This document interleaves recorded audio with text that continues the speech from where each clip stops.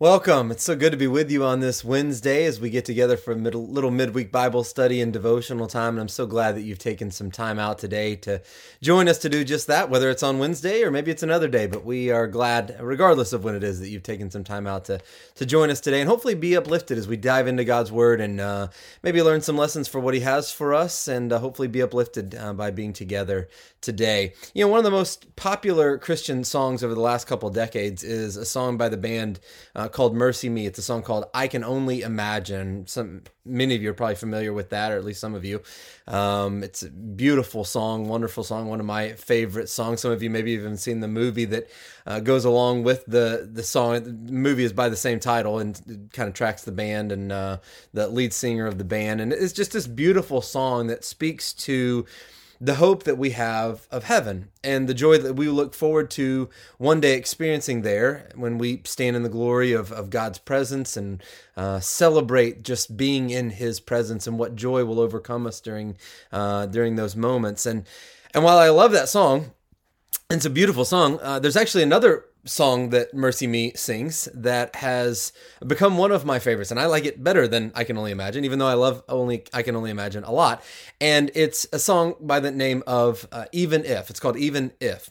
And while I Can Only Imagine speaks to the hope that we have of heaven one day, the song Even If really speaks to the struggle to hold on to that hope as we live here on earth. And as we deal with some of the things that we have to deal with, and how do we wrap our minds around the goodness and faithfulness of God, and yet dealing with the things that we have to deal with, and why God works and moves in certain ways, and maybe why He doesn't. And I think one of the reasons why I love that song and why many others love that song is it's so convicting and challenging to me to think about that and to really dig into what kind of faith do I have, and how do I view God, and what are my thoughts about Him? And I won't go through all the lyrics. I just wanted to read you the chorus, and don't worry, I'm not going to sing it, but I do want you to I want you to listen to the words of the chorus. And the chorus goes like this. And if you've heard the song, then you're very familiar with this. But the chorus says, I know you're able, talking about God. I know you're able, God, and I know you can. Save through the fire with your mighty hand. But even if you don't, my hope is you alone. I know the sorrow and I know the hurt will all go away if you just say the word. But even if you don't, my hope is you alone.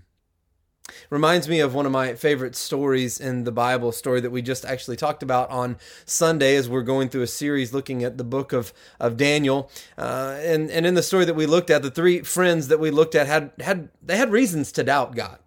I mean, they had been faithful to Him, and yet they'd been taken as slaves to a foreign country. Their homeland had been destroyed. The history of their nation seemed to be coming to an end. And now, as we read in Daniel chapter 3, they are about to die.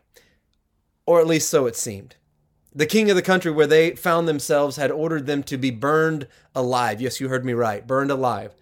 This king, a man by the name of Nebuchadnezzar, had built this humongous statue honoring his favorite person, which would be himself. And it was just this massive statue made of gold, 90 feet high, 9 feet wide, just enormous statue. And the king gave the order that whenever the royal music was played, whenever certain music was played, then everybody had to bow down and worship this idol.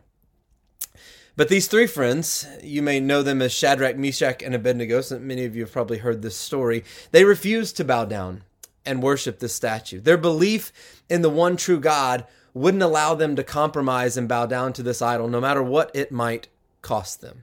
And so the king had them arrested, threatened to burn them alive in a huge furnace. But before having them executed, he offered them one more chance to bow down and worship this gold image that he had made. That's when the three friends showed what kind of faith they had. And here's what they said. Shadrach, Meshach, and Abednego answered and said to the king, O Nebuchadnezzar, we have no need to answer you in this matter. If this be so, our God, whom we serve, is able to deliver us from the burning fiery furnace, and He will deliver us out of your hand, O king. But if not, we want you to know, O king, that we will not serve your gods or worship the golden image that you have set up. They assured the king that they would not worship his idol. They also told him quite clearly, and might I add, quite respectfully, that their God was able to rescue them and that they believed he would do just that. But they also made it clear that their faith was in God even if he chose not to rescue them. Far too often we want to trust in God as long as he does what we want him to do and when we want him to do it and how we want him to do it. Just save my loved one, then I'll believe. Just get me out of this mess and I'll put my faith in you. Just do this for me and I will trust you. And certainly God is quite capable and able to heal and to rescue and to save, just as he did with Shadrach, Meshach, and Abednego. If you know the end of the story, God does save them from the burning fiery furnace. In fact, he meets them in the furnace. But like those three young men, we don't need a just and faith. We need an even if faith. We need the kind of faith that says, Lord, I'll trust you even if you don't do what I hope you'll do. Lord, I'll trust in you even if you don't answer this prayer the way I want. Lord, I will trust in you no matter what. There's a passage at the end of the book of Habakkuk that says, though the fig tree does not bud and there are no grapes on the vines, though the olive crop fails and the fields produce no food, though there are no sheep in the pen and no cattle in the stalls. What else could go wrong, basically? I know we don't relate as well to that language. Just think of everything that can go wrong will go wrong. Yet, here's what Habakkuk says, yet I will rejoice in the Lord. I will be joyful in God, my Savior. We don't need a just and faith that comes and goes according to our circumstances. We need an even if faith that follows God and trusts in him no matter what. Because no matter what, he is good and he is faithful and he is worthy of our praise. And our hope is still in him alone. Hope you have a blessed day. God bless.